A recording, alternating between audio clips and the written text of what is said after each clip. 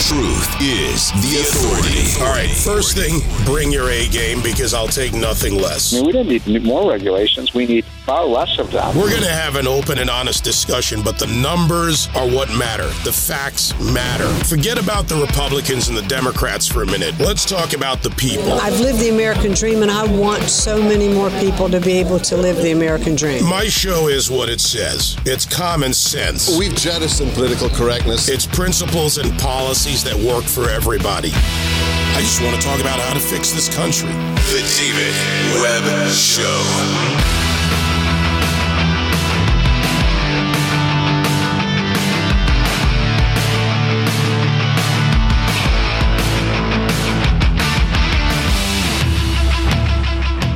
The question's been asked. There have been discussions to some extent, but let's dive deeper into the issue of the Afghanistan catastrophe, a devolving situation in that nation, and what this could mean in the form of a terror threat here in the United States. Michael Cutler, retired senior special agent at the former INS and a national security analyst, author as well, joins me now. Michael, good morning, my friend. How are you? I'm good, David. Good morning. Happy Friday to you and your listeners. We're in a mess. You know, the president wears many hats: commander-in-chief of the armed forces, leader of the free world. This isn't like an honorary degree that somebody gets for going to a college campus and they want to, bestow some honorary title. These are meaningful titles. And as commander-in-chief, national security should be the first priority of anybody who occupies the Oval Office. And Afghanistan, let's remember how we got there. 20 years ago, coming September 11th, America was attacked. And in short order, it was determined that al-Qaeda and other terrorist groups were operating out of Taliban, turning it into a hub for their operations. Our military went there, hunting down bin Laden and his cohorts, and also trying to make certain that Afghanistan could not be used as that safe haven for terrorists.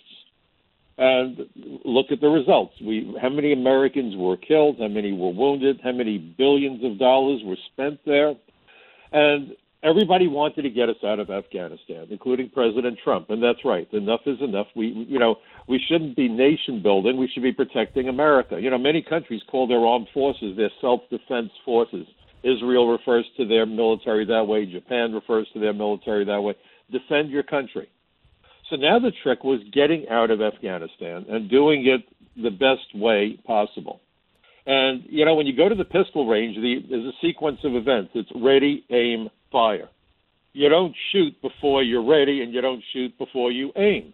Imagine if, God forbid, a cop did that and killed someone. Well, I really wasn't focused on where I was shooting, and some poor innocent bystander took a bullet. That's not acceptable. So if you look at the catastrophe, number one, the U.S. has no idea how many Americans are in Afghanistan. When I heard that, I almost fell out of my chair.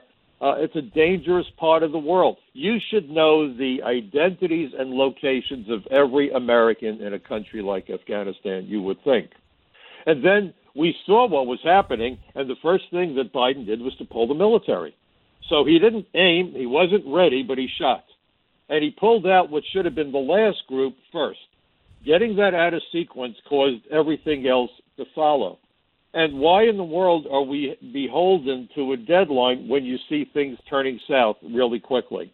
We saw the Taliban on the move. We saw city after city falling like cascading dominoes. Sometimes you have to reassess the situation and say, whoa, maybe this is a bad idea. Well, Michael, why do you think that wasn't done? I get asked that question a lot, so I'll put it to you. Why do you think they did not reassess? To your point, and I want to make this clear with something I've read on the air, but this was well known, as you know, across various parts of the world. the Taliban were on the move. They were taking action asymmetrically in different provinces, different capital cities. They had embedded themselves, and they didn't just do that. They broadcast it to the world. And even days before they took Kabul, they texted into citizens in Kabul. They used social media, they used technology, and they told them they were coming. They specified who they were going after, and who they will and what they will do when they find, for example, those who flew with the Americans in night operations, saying we will burn their families alive. Good luck. They know who they are. So it wasn't as if we couldn't see this. It was telegraphed. It was telegraphed, and you have to wonder if foreign governments weren't involved. You know, most people don't study geography, so let's study geography. China and Afghanistan share 47 miles of border. I wouldn't doubt that China was in there. I mean, this was a well-executed military-like operation by the Taliban. So you have to imagine Russia, Iran, China would all love to see the United States fall flat on its face. So you have a weak-kneed president bringing America to its knees. And for all the complaints about NATO, and I don't know why he did it this way. I mean, you really have to wonder who's in charge, what he was thinking, was he thinking? But understand, Trump was criticized for making the NATO members pay up. By the way, Eisenhower created NATO, tried to get the members to pay up also, and Trump managed to do that. There was a big article in USA Today shortly after he was elected president. Trump is succeeding where no other president could succeed. Look what Biden just did to NATO at the same time. England and other NATO forces are in Afghanistan. There was a report that the Prime Minister of England tried to reach out to Biden, couldn't get him on the phone for over a day. And he was trying to convince him, stop, don't do this. It's going bad. And Biden wouldn't hear any of it. He finally gets on the phone and says, nope, I made my mind up. So he's undermined NATO and our allies. You have to wonder what Taiwan is thinking when they're looking at China. And by the way, just a couple of weeks ago, China put, I think it was either 2 or 3 warships to sea, brand new warships on one day. The kind of thing we used to do during the Second World War. Gearing up for what? Confrontation with America using stolen secrets from our military, from our industrial complex. So China certainly wants to take over the world, and they've been openly telling people that. And Biden is going forward with his Green New Deal. Meanwhile, China and India get a pass. They don't have to do anything for at least a decade. And so we're hobbling ourselves economically. We're hobbling ourselves where petroleum is concerned. We were energy independent, not anymore under Biden. Everything that Trump did, and I'm not a big Trump fan. On many things I would have disagreed with Donald. I thought he did a terrible job of communicating. But if you look at his achievements, Donald Trump reminds me of the doctor who knows how to cure the patient but has lousy bedside manner. I think that's probably the best analogy I can give you.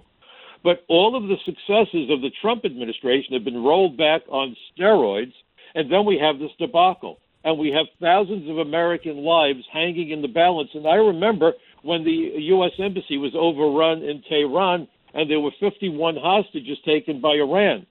Here we could have 1,000 times, or not 1,000, but 100 times that number, maybe more than that. There might be 10,000 Americans. We don't even know.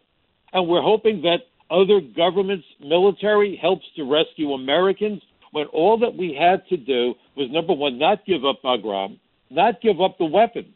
I mean, think about this catastrophe. If you give material support to a terrorist group, you go to jail in the United States.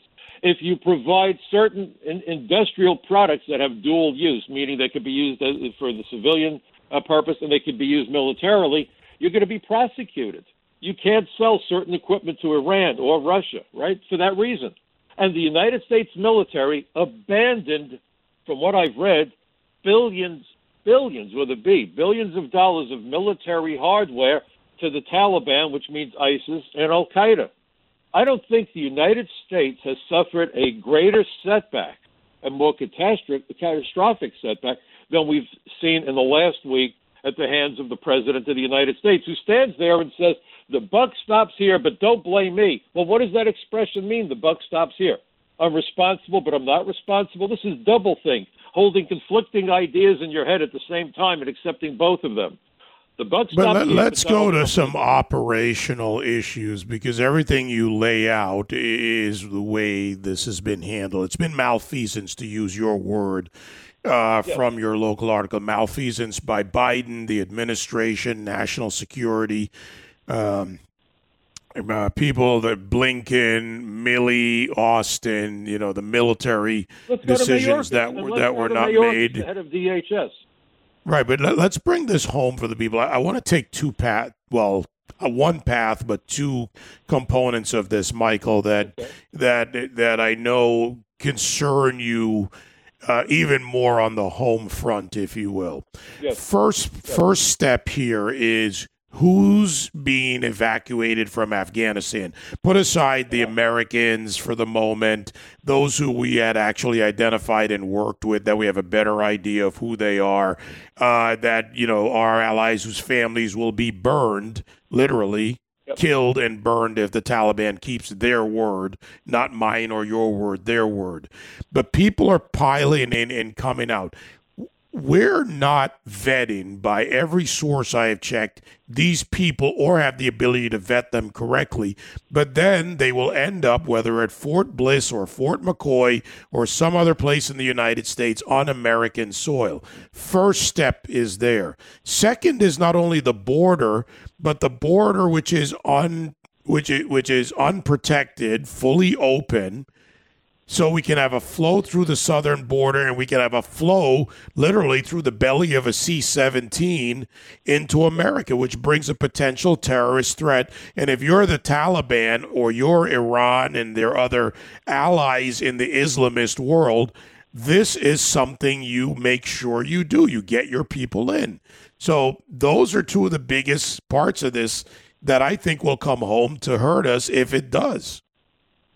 Well, and so let's go back to what I've always said. We're not a country of 4 border states. We keep hearing about the Mexican border. We are a country of 50 border states.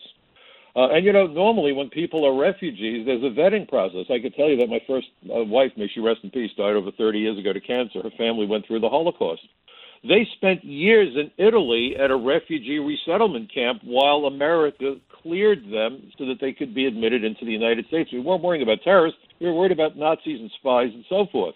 In fact, they waited so long that her brother was born in Italy in a resettlement camp for refugees. Here, we're putting people wholesale on airplanes, flying them here, and we've had insider attacks, by the way, throughout the Middle East. So even the people who work with us sometimes aren't who we think they are. But here, this is just a massive amount of humanity getting on airplanes, coming into the United States. And you're right, the vetting process is a problem. And let's look at Alejandro Mayorkas, the head of the Department of Homeland Security, and I wrote a piece about him. By the way, my articles on both of these issues appear at both usinc.org, INC, usincorporated.org, and, of course, at frontpagemag.com, Front Page Magazine. I've been writing for them for years, and I've addressed this very issue in both of those websites within the last day or two.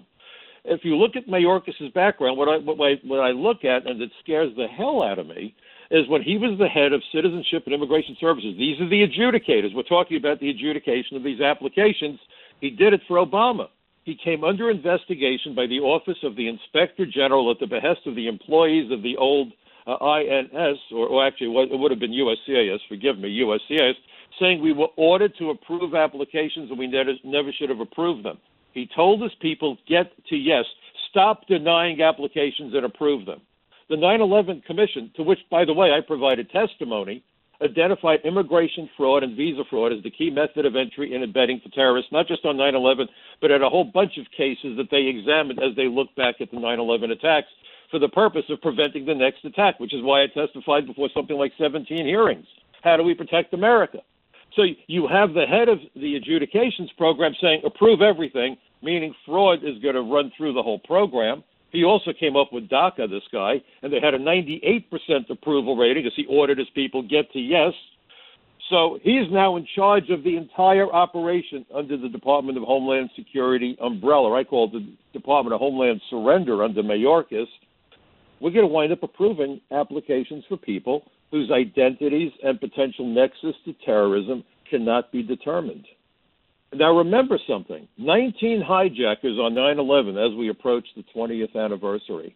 19 hijackers, barely out of their teens, killed more people than we lost to the entire Japanese fleet at Pearl Harbor on December 7th, 1941, and the death count from 9/11 continues to this very day. How many billions of dollars have been allocated to the treatment of people that are suffering because of the toxins they were exposed to when the towers collapsed? We've not learned the lessons of 9/11 or the attack at the Boston Marathon or what happened in San Bernardino. You have a guy at the helm of Homeland Surrender, as I call it, telling his people to prove everything. And they're going to streamline the process and not even hold people necessarily in custody because we have limited resources. So let's turn them loose while we decide if they're a threat. So who's going to look for them? Biden has ordered that ICE agents make no arrests of any illegal aliens, even if they have outstanding warrants of deportation, unless they have lengthy rap sheets and convictions, or woe unto those agents. So we have no interior enforcement. We're going to flood America with God knows how many people directly from Afghanistan. The Mexican border is wide open. No interior enforcement. This is a violation categorically of each and every finding and recommendation of the 9/11 Commission. It also goes against reality. MVP award. Michael, this goes against plain reality for anyone listening, anybody who's concerned. This isn't about party. The hijackers didn't check the party registration before they took the planes. They didn't make sure there were only, people from one party or another, certain group in the towers or in the Pentagon. So now let's wrap on the next steps that if there are, and this is where I come to another point of serious concern, beyond serious. If there is there any point right now, given all the things you've laid out and written about in your recent articles, is there anything that can be done to stem this when literally planes are flying? And Mayorkas, Biden's gone. He's on his way to Delaware shortly. He doesn't even seem to think there's a national crisis. The White House is absent. So is there any way to stem this now? Or are we in a real pickle? We are in a pickle. And, there have been hearing after hearing, and the media not reporting on this. You've allowed me to do it on your program. I have to commend you for the great job that you do, David. I mean that sincerely. But there have been hearings about how Hezbollah, think about Hezbollah, the Middle East and terrorism, Hezbollah, Hamas, possibly Al-Qaeda, throughout Latin America right now as we speak. This has been going on for years, working with human traffickers and drug smugglers to flood narcotics into the United States to kill our people. They've been very good at it. This is really, as far as I'm concerned, chemical warfare, to generate money to fund terrorism, to move people into the United States, including sleeper agents. And you've had both parties saying we're not going to build a border wall. The border wall isn't designed to stop anybody from entering the country. That may shock people. It's designed to make certain that everyone goes through the vetting process at ports of entry. I compare the border wall to the cattle runs at the airport when you go to TSA before you get on an airplane. So let's use that analogy. Would you get on a plane if you saw people sneaking past the TSA? I wouldn't. But we're being forced by this administration and prior administrations to live among millions of aliens who have no right to be here, whose identities are unknown and unknowable. We're forced to live among them, even though they skipped that vetting process that's designed to keep out criminals and terrorists and aliens with dangerous communicable diseases. Our own government has been acting against our own best interests. This is hardly the government that Lincoln envisioned, the government of the people, by the people, for the people. It has become a government of the lobbyists who have bribed the politicians. Let's be crystal clear. Campaign contribution is Orwellian newspeak for bribe. As a federal agent, I was not allowed to take a glass of soda or a cup of coffee on duty. How much money gets pumped into campaigns? And so we've got replacement workers destroying jobs and wages for Americans, and we have a clear and present national security threat, even as we speak, that has been ongoing for years, even as Iran races to get nuclear weapons. What happens if they decide that we're trying to interfere with their nuclear program and orders their sleeper agents into action? We have no idea who's here. We have a couple of thousand ICE agents for the whole country, and most of the work they do has nothing to do with immigration. That's because of George W. Bush. It's both political parties. Bush created DHS in violation of the Homeland Security Act. Customs and Border Protection was never supposed to be separated from ICE. I testified at hearings about this. I worked with them on strategy sessions. It was supposed to be seamless, and Bush himself created barriers to the enforcement of our laws, but did not create a barrier to the entry of aliens who pose a threat to our safety and well-being. We will pay a price, I fear, because of the ineptitude and, frankly, perhaps the corruption of our political leaders. And the American people have been asleep at the switch, worried about being woke and fashionable, instead of worrying about item one, which should be safety.